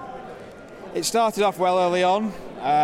Had I maybe stepped back, I might have been able to flank you easier. I mean, obviously I did end up getting a bit of a flank on you, but not as much as I would have liked. Yeah. Because I think that might be one of the few mistakes you made, in the sense that if you'd have just backed away 3 inches, 4 inches, something like that, you'd have still got, you'd have got twice as many shots, and you wouldn't have had any kind of recompense in terms of me being able to hurt you. So I think there might have been a small mistake, because you could have lent into your extra shooting. There were no in the ways, no combats. It would have just been a bloody spear-soaked battlefield for a turn, and then the next turn you could potentially have charged in, forced me to spend might to charge you, all that sort of stuff. Having said that, your charge was absolutely devastating. I think you might not have killed loads in the throwing spears, but you certainly killed a lot in the combats, because you just got the higher fight value and the dice were on your side, I think. Yes, they definitely were. Yeah. Thanks to Helm Hammerhand being right behind my troops at the start, giving everybody the +1 boost in combat. Yeah, even the Rohan warriors were boosted up just above me, which is always a little bit frustrating. Yeah, it's not often that happens. Yeah, that's true. And so as the sort of game developed there, it was a little bit of a game of cat and mouse, because obviously I was trying to kill one of Ziggy's heroes, which was the Rohan captain, figuring that actually because they were deployed on the buildings, I was like, right, okay, I guess that the huntsmen are going to be hiding as far away from combat as possible. At least the captain's likely to be in the centre. But it was just a game of, can I avoid Helm Hammerhand when he's being a bit horrible, and can you avoid Azog being a bit nasty and heroic combating? And it was lots of, I call a combat, you call a strike, you call a combat, I call a strike, various things, just to make sure that we're able to do it. But the keeper went down pretty quickly, but he did manage to knock a bit of might off off Helm Hammerhand first, which was good. He did, yes. Obviously my oath was duelist, so I had to get Helm Hammerhand into at least one hero that he could take on. The one I saw first was the keeper. Yeah. Your captain was just too much in the centre, surrounded by all your guys and my guys, so it was just, I've got to go for the keeper. Yeah. And he is very squishy, to be fair. I mean, we struck up though, and I think did I get higher than you? I can't. No, we got the same, but I think I won the fight somehow, which was ridiculous, and then managed to chip a fate off or something like that. Either way, it was all very tense until the very, very final throws of the game, where Helm was out of might and obviously still at his mighty hero, and decided to, rather than take on Azog, to Scarper. Yes, I decided I declared heroic combat, not realising Azog could have got in as well with his heroic combat. Yeah. Yeah, because I'd also called heroic combat that turn as well, so it was a roll-off to see which one went first. If Azog had won, he'd have gone straight into Helm Hammerhand and tried to kill him. Yes, after I declared, I realised I should have struck, but it's too late by that point, so it's... But actually, at that point, I was definitely going to just go for the Rohan captain, because I needed to get that kill on the captain to ensure the end of the game. So, as it turned out, Helm Hammerhand basically decided to go into Azog a turn later or something like that, just to try and protect the captain. I think I'd given the game away at that point, that I'd surrounded the captain with like 4 Hunter Orcs and charged Azog in. So it was like Helm Hammer's called a move and had to get with his only point of might. So he just kind of had to sacrifice himself to go to try and save the captain, because that would have won you the game. If the captain had survived that last turn, that would have been it, wouldn't it? You'd have won. Yes, I would have won, yep. Yeah, because you had the kill on the thing, and I hadn't yet done it. So instead, though, the roll-off went my way. I managed to kill Helm Hammerhand to secure an extra couple of VPs, and then also the following turn managed to get the kill on the Rohan captain for another 5 points. So it ended up a nail-bitingly close game, 8-7 victory to me in the final throws of the tournament. So it was properly close, and the scoreline absolutely reflects how much to and fro there was on this game. Yes, it definitely does. Yeah, it was very nail-biting. I was on the edge of my seat all game. Absolutely. I nearly fell off mine. Well, either way, Ziggy, thank you so much for the game. I hope you had a good tournament, even though it's, I know, probably not been the desired results. Do you think you'll run Helm Hammerhand again? Yes, I think with a lot more practice, I'll definitely run him again. I think I need a lot more practice, having only just managed to squeak a win in the final throws of Ardacon here. So there you go. Yes, we kind of did improve the win-loss ratio just at the very end of Ardacon, but it's not been my best performance. Let's be completely transparent about this. I actually don't think I've done a tournament this bad ever. Ever. I know Ardacon is the biggest tournament in the world, so therefore it attracts some very good players from around the world, and people who are willing to travel are by their nature perhaps more likely to be good players, and because they want to think I'm in for a chance of doing this. Even so, I mean, it's not been a great showing, has it? Let's be completely honest about this. So I'm going to find out where I am. Let's start at the top of the page, and I'm going to start scrolling. So this is on the phone. Keep scrolling. Yeah, keep scrolling. Keep scrolling. There it is. Okay. All the way down in 125th place. It's not good, is it? 2 wins and 4 losses. Poor work. Just below Alex White and above Dave Shearer. So yeah, I mean, not that I'm expecting to do really well with a new army, a brand new army at that I've never used before, hadn't even had a practice game with. And I think I spoke to Jasmine Tetley, who we'll talk about in a second, and she sort of said, yeah, the meta's not great for Hunter Orcs in Pits of Dol Guldur at the moment because there's so much shooting. There's going to be a lot of shooting. You should have asked me. And I said, well, yeah, I know I should have asked you. I should have asked you what was good. But anyway, so shame. We'll see how it progresses. I'm definitely going to use it in a couple more tournaments at least. It might just go in the bin if I keep getting 2 wins and 4 losses, though, because it's a bit demoralising. I tell you that. Anyway, I mentioned Jasmine, and there's also another person I'm going to discuss. And this is so I've spent the whole episode, Ardacontroversy. I teased on this right at the start of the episode, and I'd imagine if you're listening to this thinking, oh, I was expecting this, dreading this, wonder what's going to happen, don't worry. I am not going to pass any judgment here because realistically, I thought it's best just to talk to the person involved. Essentially, what happened is game number 6.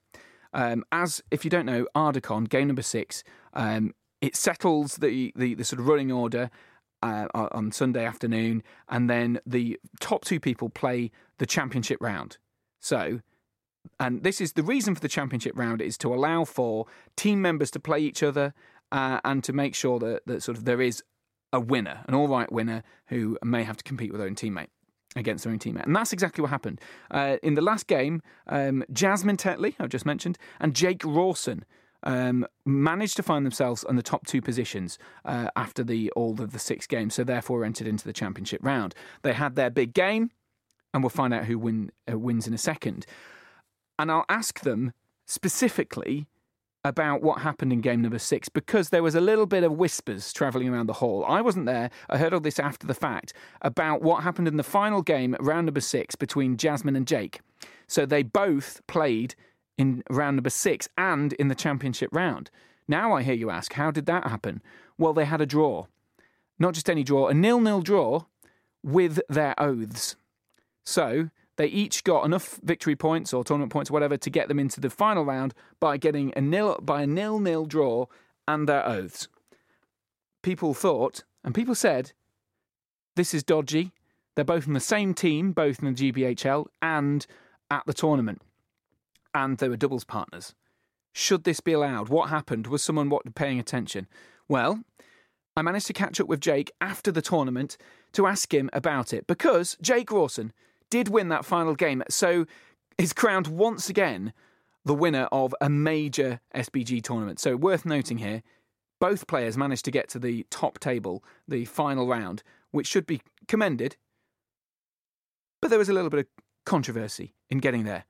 Let's find out what Jake has to say about it. So we've finished game number 6. It's all a bit of a disaster for me, but we need to find out who has won Ardacon. This is the biggest tournament in the world. It's hundreds of players. I think the final tally was somewhere in the high hundreds, just under 200 mark for players. So super competitive, really difficult players from across the world.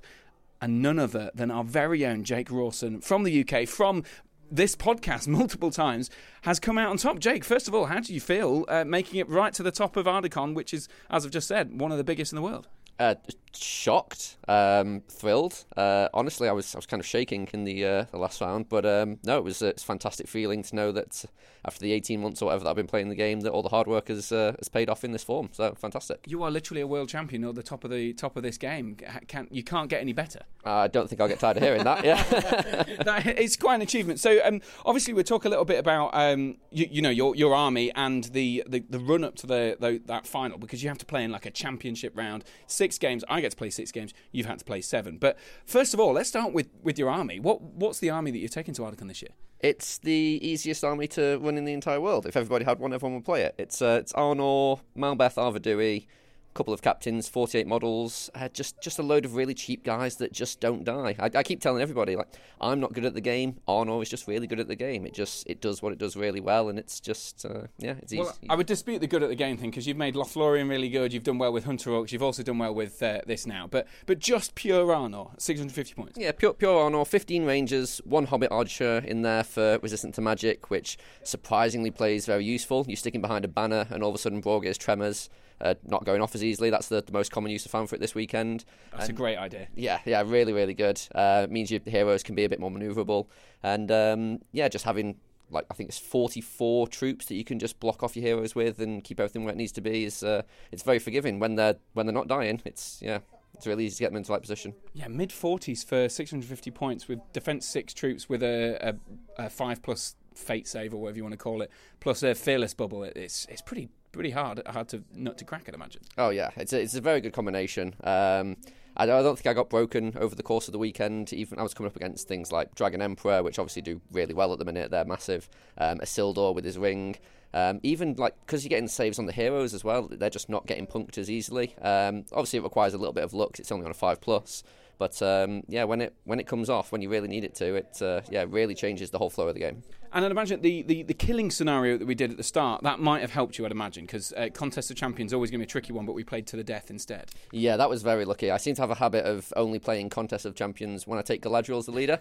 So it's, and that trend is continuing. But, I mean, even if you do with Arvadui, he's still a fairly competent leader to get kills, and getting saves on their leader in combat is nice if you're denying them that. So, there's not many scenarios that I don't fancy Arnor chances into against maybe certain armies, but all in all, it's a very nice, just a safe playlist, I think. And of course, just the number of players at this tournament means that you're not going to have easy games. If you're winning by good margins, you're going to be playing against other players who are top of the game, whether it's the winners from around the world of various different massive tournaments, or even just the local players who are fantastic as well. What were the tricky games you had to play against, and I guess there's tricky matchups? So the Dragon Emperor was my big concern, because they pretty much outstat me in every situation. They've got Fight 5. They've usually, now the common thing is to take axes for piercing strike to strength 4, which is really bad against the D6. And they typically, normally, depending on how they built the list, match me on model count. So that was a big concern. Luckily, I came up against that in the Maelstrom scenario, and so I was able to get my deployment where I could surround them and trap them and really maximise the one-on-ones. So that helped in a big way, and then Malbeth just doing his thing was able to level the playing field there. But big strength 5, Fight 5 heroes are not so much a concern for Arnor as it would be for other armies, because I mean the linchpin of the entire list is Malbeth. Like, if he keep him alive, then he's going to make so many points back for you in saves, and you just don't need to plan and strategize as much. Did you have to fight off anything like the magical targeting, for example, like a ring raids or whatever that could just black dart him to death? Because I'd have thought that would be an immediate way of killing him. Yeah, so that is usually the big threat. I only really faced one list with magic in. It was the Harry Moore's Angmar list, who obviously has the Witch King. But luckily, because Arnor are built very well into Angmar, we're getting hatred on pretty much the entire army apart from the Rangers. We cut through the troops very quickly, so I think I broke him on like 3 turns of combat, and until that point he was focusing his casting on Arvadui, who's going into Gullivar and striking up, so he's needing to try and get that transfix on. But like, even Gullivar just gets punked so easily against a bunch of Arnold dudes. They're all wounding him on 4s, so he's got to be really careful. Of course, you got that hatred, haven't you? Yeah, and Harry played the whole thing really well. The scenario wasn't favourable for him; it was retrieval, and obviously I've got a lot more shooting, and then we really outmatched the Angmar in the fight. So he did exactly what I would do in the same situation. It was just a really, really tough matchup for him. But no, apart from that, there was no casting threat, so Malbeth was able to just sort of stand around and be where he needs to be. Plus, he's also got a point in mind for heroic resolve if he really needs it. So because the will goes eventually. So yeah. Yeah, oh, interesting. And then, of course, coming into the last round, now, and this there's been some sort of whispers of controversy around this. You're playing against Jasmine Tetley, a fellow teammate for, I can't remember the name, the 7th City Crusaders, 7th City Crusaders team. And you played up against her in the 6th game of the tournament, and you were both doing really well. Now, according to the stats for the game, you ended on a draw 45 minutes or thereabouts into the game. How did this happen in a way that is fair? Yeah. So anybody that knows me as a gamer knows that might know that I'm not particularly confident in my own ability. I always think that I just look my way into situations. So I'm going into game... Well, you've already said that in this interview, to be fair. Exactly. So I'm going into game 5 and I'm thinking, okay, I've got a lot of really big wins. And the field was very surprising that weekend. There was only me and Jasmine going into the situation on 5 wins. All the others had taken draws. So it's very unusual when you consider you've got 171 players, I think it was in the end. So I'm thinking, right, okay, I'm in a situation where I can't risk taking a loss here because I really wanted to get to that championship round. That was just my main focus. It was my first Ardacon. I was absolutely thrilled to be there, and I thought I'll see how I do over the course of the weekend. And when I was in this situation in the 6th round, I thought there's an actual chance here that I do get to the championship round. So I'll play it safe. I'm not going to do anything that's going to risk taking this and just sending it off a cliff and getting a loss. So we'd set up our armies. Jasmine had Serpent Horde and Corsairs, very heavy shooting, lots of crossbows, very serious threat, and up until that point I hadn't encountered any serious shooting threat armies, so this was one I was going to have to play in a different kind of style anyway. But because of the oath system, there's I'm not sure how much you've explained the oath system so far. We've touched on it, yeah. Touched on it, cool. But then I've chosen the same one every time because I'm Azog. Sure, of course, yeah, makes sense. But yeah, there's the 2 objective ones, so I know that if I veto the one that I want to go for, then she's probably going to go for the other objective one. So I veto the one that I definitely want to go for, position myself in a way that I can make that happen. And I think generally she did the same. Well, after the match we discussed that she set up and said was going for that one. And we're just in this situation of, after a few turns of positioning to get where we want, we're then 24 inches away from each other. I've got a reasonable shooting force. She's got a reasonable shooting force. And the odds are whichever one of us pushes first is probably the one that loses. So I don't want to come forward. She doesn't want to come forward. We have about 3 priority rolls to see if that changes anything, whether it's a priority move that the person wants to go first on. And we just said, look, we could sit here for the next hour and 50 minutes or whatever it is, or we just call it there and we see what happens. So that's we called the TO over and said, look, we're in this position. Neither one of us want to push. Can we just end it here? And he was like, yeah, no, that's fine. Go for it. So that's what we did. So there's been sort of discussion that this is collusion. Ultimately this is a GBHL 100. This is a competitive event for the league. That could play an impact on GBHL team scores. You're both on the same team. This guarantees your team 195 points, although I think both of you have won tournaments before, so that means that it's not as guaranteed. But either way, this is a potential 195 points for your team. Is that not collusion? Are you not working together to get a draw to make sure you guarantee your team the best amount of points you can get? I mean, I'll say the same thing that I've said to everybody who's asked me this, because this isn't the first time I've asked this question. The only thing I cared about, and it might sound a little bit selfish, but I just cared about getting into that championship round. Don't care about your team. I didn't care who I played against. Like, it's obviously nice for my team to win extra points. Of course it is, and it's nice for to have success with anybody. But the best chance of me possibly proceeding was to play it safe and to take the draw.